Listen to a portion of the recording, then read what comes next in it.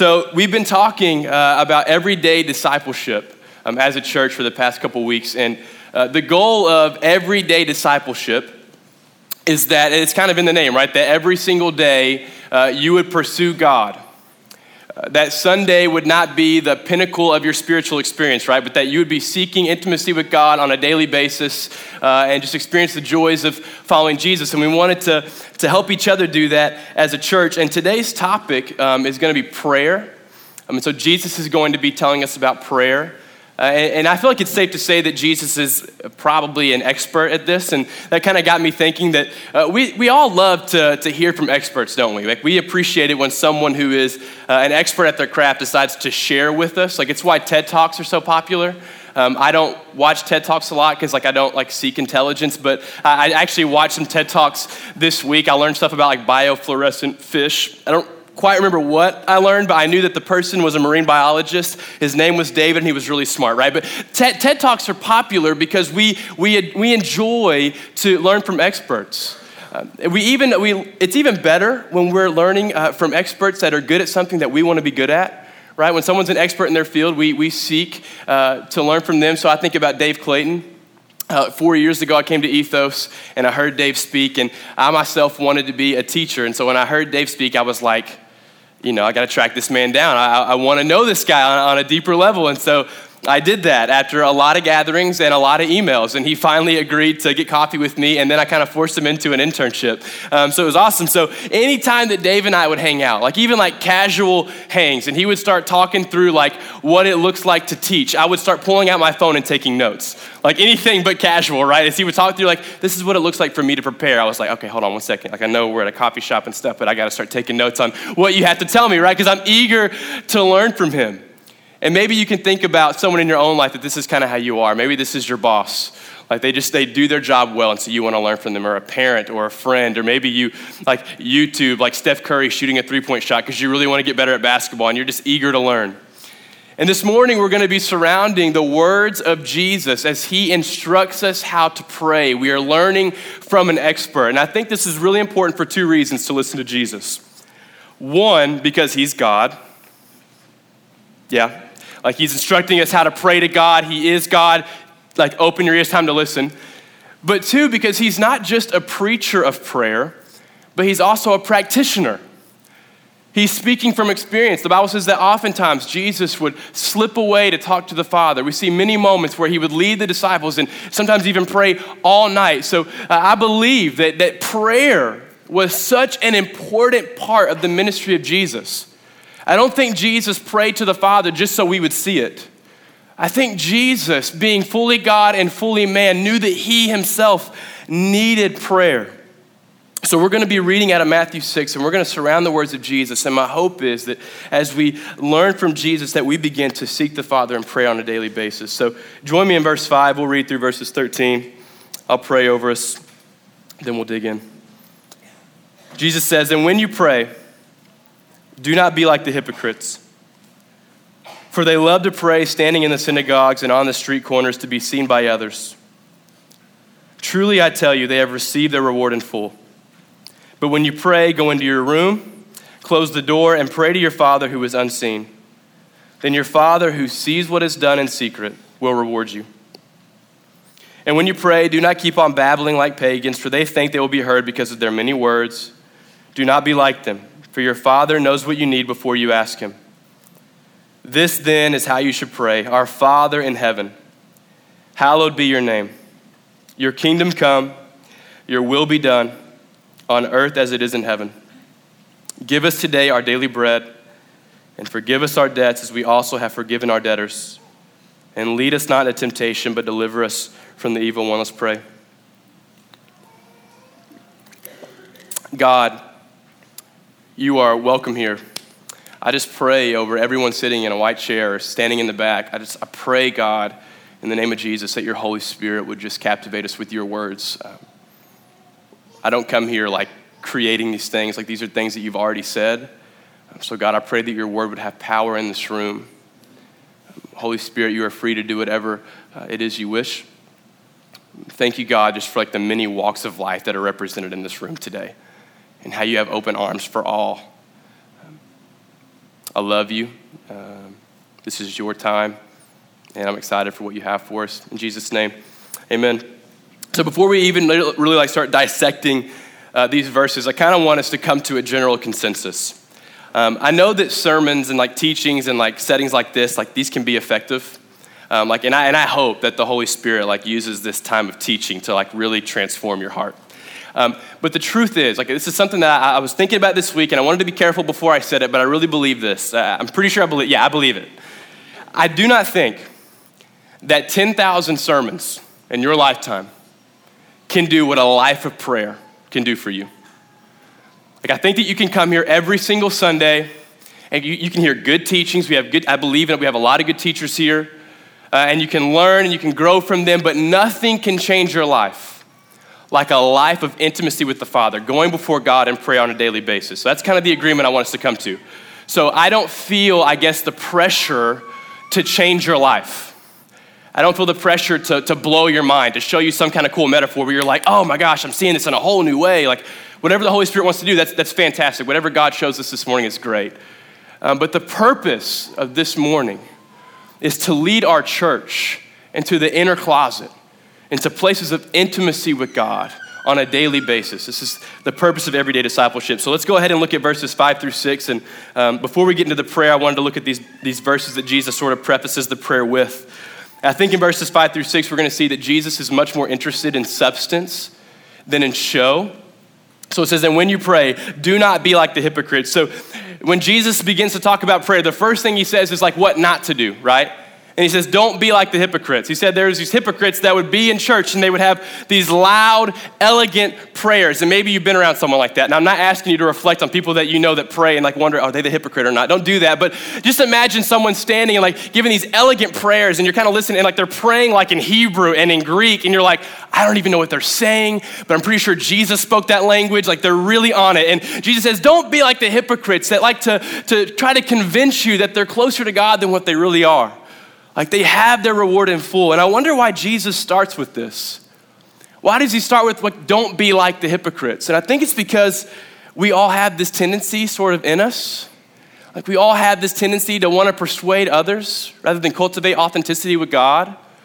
I think about me at Hillsborough Village. I'm on the pastoral team there, and what that really means is I try to pray for people and I give announcements a lot. And I know that people know that I have some sort of role at Hillsborough Village. And so there will be some Sundays where I'm just not feeling the vibe. I'm not wanting to worship for some reason. I'm just off, I'm tired, or I'm upset, I'm distracted. And I'll be sitting there and while we're singing, I'm man, I don't really want to lift my hands, but people can see me and I want them to at least think they know that I love God. So here we go. Or maybe there's that cute girl, she loves the Lord. She needs to know that I'm on fire. Lord, I don't know what it's we have these moments, but that's in us. I was trying to think God, besides that point, where have I been a hypocrite in my life? And I had to look years and years over my life to find where I had actually been a hypocrite. And I got all the way back to 5 days ago on Tuesday. And on Tuesday, I was with this group of church planners or potential church planners, and we're all talking, and one of them asked, what's the mission of God? What's the overall mission? And this guy who's super intelligent starts speaking, and he says this Greek word. Here's how over my head I was. I don't remember what the word was, but he said some word that was not English. And as he said it, he's like, I think the mission of God is that word. And everyone around me kind of goes, yeah. And I'm like, yeah, totally. I'm totally with you, right? Because my first inclination was to convince them that I'm fully on board. I took 4 semesters of Greek, no lie. Have no clue what you're talking about, but I will not tell you any of that, right? I'm fully with you, I'm on board, but this is kind of our tendency. We all experience this. You're talking to someone who has a really cool job and all of a sudden your job needs to be cooler. Oh, I'm a barista at the world's biggest coffee shop, you have to spice it up. Or maybe you're talking to someone who loves God a lot and they're one of those people that are really bubbly, they're excited that, I just love God, what he's doing. And you're kind of okay, you're kind of putting my walk with God to shame, but for the sake of this conversation, I'm gonna spice my walk with God up. And right from the onset, Jesus is saying no, do not do this.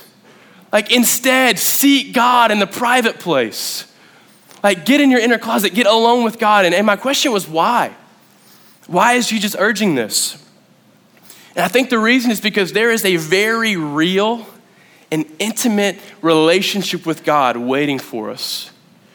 And I really believe that isolation with God is the key to intimacy.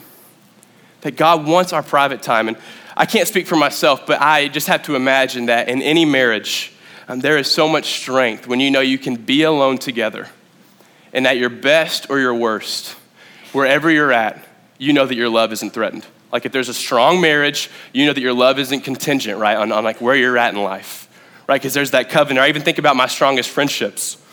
Like my brothers, I don't have any brothers, but I call my guy friends my brothers, you know? And so like my closest brothers are my friends that have been with me at my best moments and my worst moments. And we've had those like heart-to-heart moments, and like they've seen me like cry over a girl, and they've seen me like look kind of embarrassingly shameful, but they're like, they love me anyway. And like those are the people I feel strongest to. And I think it's the same with God. Like if we are gonna have an intimate relationship with God, God has to be the God of our privacy. And here's what happened just now, I feel like for some of you. When you thought about God being the God of your privacy, you thought about shame. You thought about guilt. You thought about confession. You thought about your sins.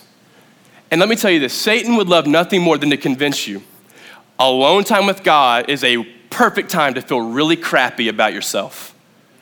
But what I want us to see this morning is look at who is initiating this alone time with the Father. Jesus himself in verse 6 says to get alone with God. God himself initiating this time. Alone time with God was not designed for you to come feeling condemned. Alone time with God was built for you to develop a relationship with the Father, and God himself initiates it. So if alone time with God reminds you of guilt and condemnation, you're seeing it wrong. May this verse inform you of what's actually true. And I love this because this tells me that God wants time with me. And I think I've been going to church too long, or I've been a Christian too long, because at first this didn't catch me. I was like, yeah, no, God wants time with me. It's more about if I want time with God, right?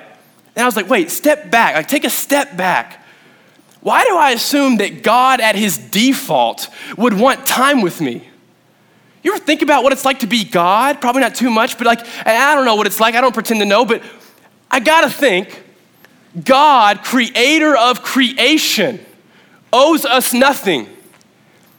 He does not have to be default invested in his creation, interested in what we have to say, interested in having dialogue. God could be cold and distant and mean and controlling and manipulative. God could be anything. But instead in verse 6, we see that God actually wants time with me. Man, that's pretty cool news. Like, let that kind of wake you up this morning as you sit in your white chair at the Cannery and you're super comfortable in these plastic chairs. Like, God wants time with you. And I love that. Now, I need to keep moving because we got some ground to cover. So let's look at verses 7 through 8. It says that when you pray, do not keep on babbling like pagans. And I'll skip ahead. It says, do not be like them. Your Father knows what you need before you ask him. So before getting into the prayer, knowing that God wants our privacy. And secondly, that God knows our needs. This just quickly, we'll just say, this just tells us that God knows our needs. When you come before God, you come before your creator who knows you, who knows your needs. And this is immediately going to be a time of trust. Like when you come before God, seeking the Father, like we come before him seeking to trust. Like, God, I know I have these wants and needs on my heart, but you know what I need. Like before I even get into this thing, I trust that you know what I need. Now that's easier said than done. And I was at Sevier Park on Friday, and my goal was just to go sit on a bench and stare and do nothing. Because I'm a big doer. I love to be doing things with people, with just anything. I don't like to sit still very often. But I thought, God, I want to go sit on this bench for a little bit with no agenda. And I sat there and I daydreamed for like 30 minutes, but then something cool happened. I realized that I'm sort of an entitled asker. Like, I think I'm okay at coming before God and saying, like, hey, here's some things that I'm longing for. Like, here's some things that I want. But I realized that underneath that perceived humility, I'm kind of like, God, you see my humility, right? So surely you understand the answer to this request. Like, surely we've talked, right? It's like, God, I really trust you that you're gonna send like that right girl when it's time. But like, I'm in no rush. Your plan is best. And then I like open one eye and I'm like, are you serious? I'm at a park, a public place. It's time. Like, let's do it. I'm humble. I trust you. It's time to give me the gift, right? And I was like, oh, shoot. Like my heart it really struggles. Like what's happening in that moment? I'm struggling to trust that God knows my needs better than I know my needs. And this moment in the prayer reminds us that when you come before God, when finances are tight, when the marriage is struggling, and you're like, God, here's what I need. It's like you come before God who loves you, who knows what you need. All right, let's get into the actual prayer. So before we actually do, so we know that we seek God in private, and that when we come before God, we know that he knows our needs. And I'm gonna have us kind of like point out 5 things in this prayer. So if you're a note taker, here we go. Our Father God is holy. Our Father God is King. Our Father God is giver. Our Father God is gracious. Our Father God is our God. So before we actually look at the words of this prayer, it says here that Jesus says, so when you pray, this is how you should pray. And from the onset, this almost sounds like, every time you pray, say this. And I want to be clear, I don't think that's the point here. Like we know in Philippians 4, Paul says, like, cast all your requests to God. Like let God know what's on your heart. In John 17, Jesus prays this really long prayer, and this prayer is actually never there. So I don't think Jesus is seeking to turn us into like spiritual robots who say the same thing every time we come before God. But instead, like last week we talked about building your house on the rock, if you were here last week. And that's kind of a good metaphor. I think this prayer that we're about to dig into is the rock to build your prayer life on. Or another example might be like an engine. Like I don't always see an engine or hear an engine, but if there's no engine, that car doesn't go. Right? The engine's what makes the car go, right? Is that right? I'm not like really into cars, but I think so. The engine's really important, right? And so I thought this prayer is sort of the engine of your prayer life. This should be the current of your prayer life. So let's look at the first phrase, our Father. Now, to those of us who have been in church or heard this prayer, right off the bat, you were ready for me to keep reading. But I want to be clear, the people who would have listened to Jesus say this at first would have been kind of surprised. In the Old Testament, it covers thousands of years, only 15 times is our Father said, is God referred to as our Father. And that's regarding the nation of Israel or the kings. Never the common person, never people in general. And from the onset, Jesus gets their attention. Like I can see the disciples being like, Jesus, I trust you, but like we don't call God that. We never call God our Father. But from the beginning, Jesus is redefining a new level of intimacy that wasn't once there, but that through Jesus is now possible. That we approach Creator God as our Father. And now some of us hear Father, and immediately we're like, well, my dad, not ideal. Did not have a good father. My own dad, his dad, not an ideal father. Crummy, earthly father. And my dad was a good father. We all have different stories. But my hope is that today as we dive in and see the character of our Father, that God himself begins to redefine what our expectation is of a father. So God is our Father. Now let's dive into the prayer. It says, our Father in heaven, hallowed be your name. So our Father God is holy. I don't know about you, but I don't use hallowed often, ever, unless I'm right here, right now.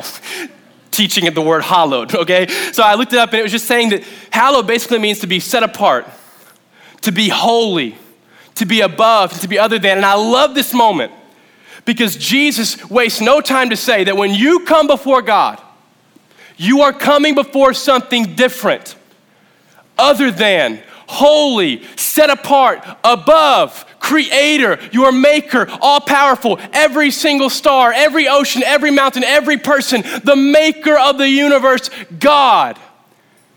I love this the mindset that he enters us into immediately. How often I come before God like, I'm here to tell you what I need. He's like, hold on. Know who you just approached. Not only is he your Father who loves you, he is hallowed, he is holy, he is set apart, he is altogether different. This is not you hanging out with your bros or your girls on a Friday night. This is a holy God.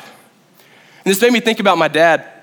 I love my dad, I respect my dad. He gave me such a good example growing up. He loved my mom, he took me to church, all those the good things that I was just blessed to have from my dad. But never once, as much as I love my dad, I've never went to that guy and bowed down to him. Never. Have you ever thought about that? Like, bowing down is so weird. Like, why would I ever do that? That wouldn't make any sense, right? I've never called them holy. Or think about someone that you really love and you really, really respect. Have you ever bowed down to them? And if you have, well, let's talk later. Whatever. It's like, have you ever done that? No. From the onset, Jesus communicates, man, when you are speaking to your Father God, you are entering the presence of someone holy and other than and above you. Let's keep moving. It says, your kingdom come, your will be done on earth as it is in heaven. Our Father God is King. I love this portion of the prayer. I think I'm gonna say that every time. I love this portion of the prayer. I love it because it interrupts our day, kind of interrupts our goals and agendas. Like we've all got a lot of stuff going on, but in this moment, we're reminded that our God is King. And if our God is King, then there is a kingdom advancing. And I think about how often my prayer life, just by default, I don't mean for this to happen, it's just by default, I come before God and I'm like, okay, here's what I need. Here's what's hurting me. Here's even some sin I got. Like here's all these things. It's kind of like me-centered. And in this moment, it kind of makes me realize that I am a part of something bigger. I am a part of a kingdom advancing. You are a part of a kingdom advancing. As you sit here at the 9 a.m. in the Cannery, you are a part of a larger narrative. Like God, creator, sustainer, king, seeing his kingdom come forth. You are invited into that. I was reading 2 Corinthians 5. I think it was verses 17 through 18. I think that was it. And it talked about how if you are in Jesus, the new has come, the old is gone, the new is here. Through Jesus, God reconciled us to himself and has given us the ministry of reconciliation. You know how sometimes new words can kind of hit you in new ways and it makes you appreciate something that maybe you already knew? Like I already knew that God loved me, that he forgave me, and that it's my goal to tell you that God loves you and forgives you. But for some reason that hit me in a new way. Like God in Jesus reconciled me, Joshua, to himself, perfect, holy God. And not only that, he has given me the ministry of reconciliation, that we get to know a perfect and holy God, and that we get to tell the world about a perfect and holy God that in Jesus welcomes all from any walk of life, any testimony, any story. That the King says, come, you are welcome. And I'm like, God, I know things stress me out. I know I'm just extra tired today. I know it's been a hard week. Man, that breakup broke me down. Man, my marriage is struggling. Man, I can't believe that job isn't here anymore. But remind me, I am a part of something bigger. Like that this life is not just me. There is a kingdom advancing and you've invited me, you've commissioned me to help in advancing that kingdom. Our Father God is holy. Our Father God is King. Let's keep moving. In verse 11 it says, give us today our daily bread. Our Father God is giver. The listeners at this time, when they thought about daily bread, this would have hit them pretty quick. They would earn a daily paycheck in that day. It's like every single day, they literally got the cash flow that day for that day's work. And so it was like, I could see this being an easier transition for them. Like, God, for real, like the money from yesterday is gone. Today's a new day. Give us our daily bread. And I was wondering, like, what does this kind of mean for us? And I recognize that so often in my life, I fail to recognize that anything I need is from God. It made me think about, have you ever seen like a toddler with a toy? And you take the toy from the toddler, and the toddler reacts with like these very simple words. That's mine. No, that's mine. You cannot have. I possess that. I own it contractually, right?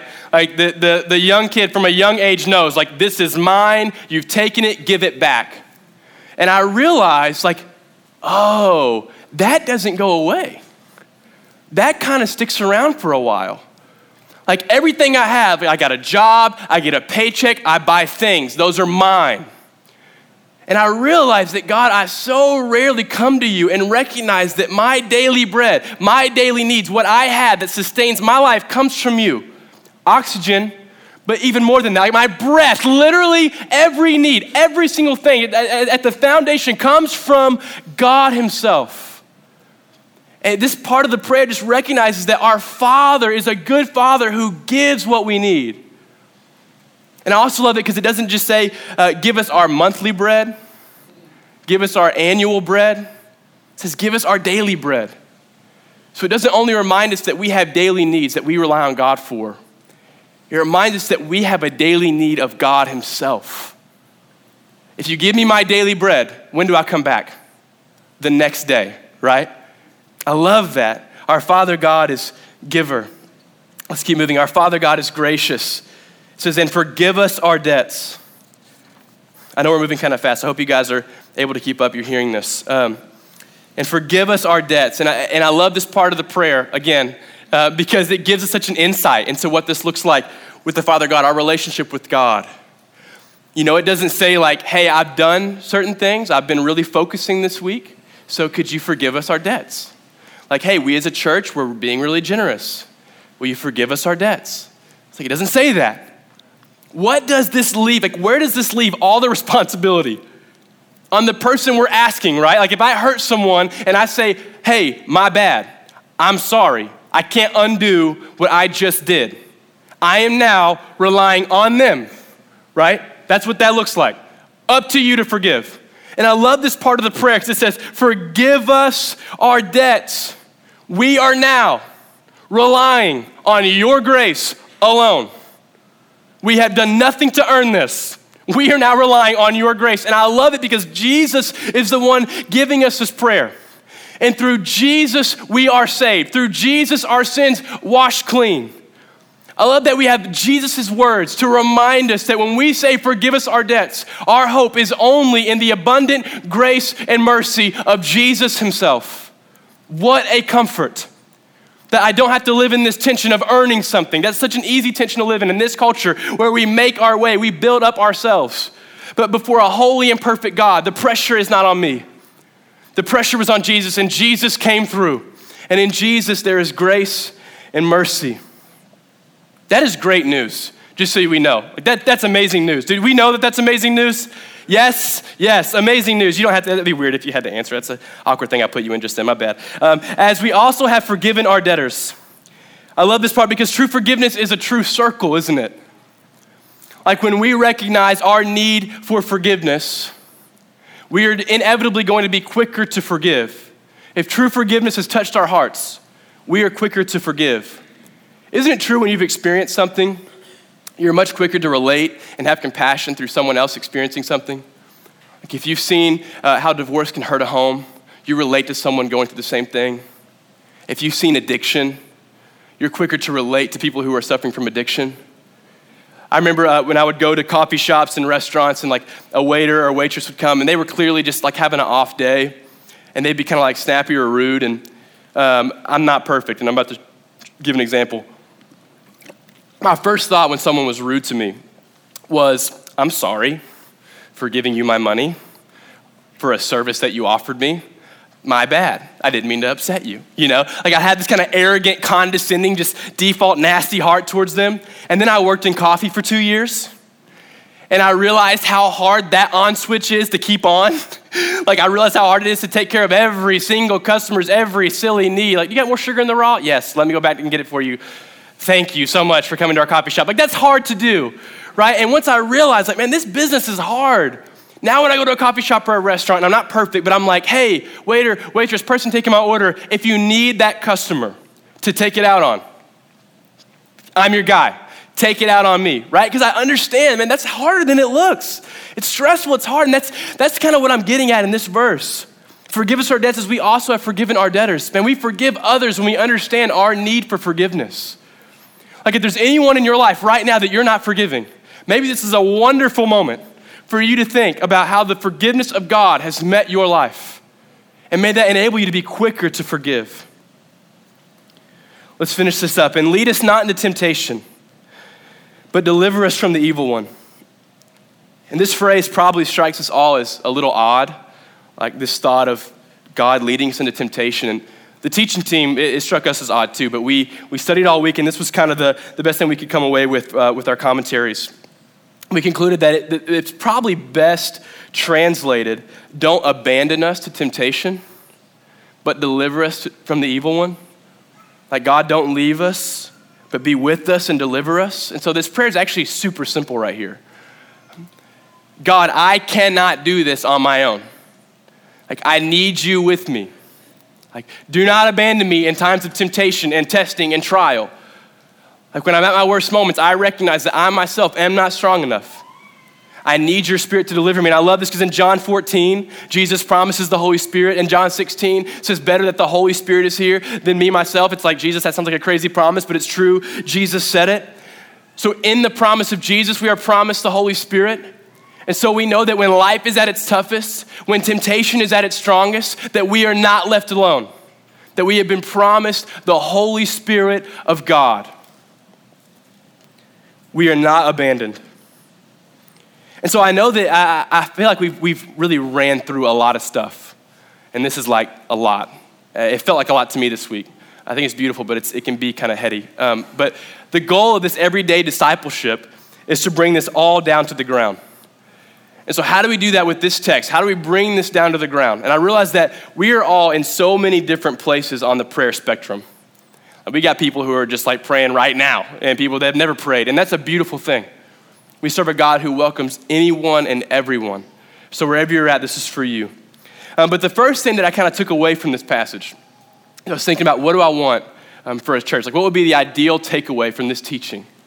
I think the first thing would be that we would turn our places of frequency into places of fellowship.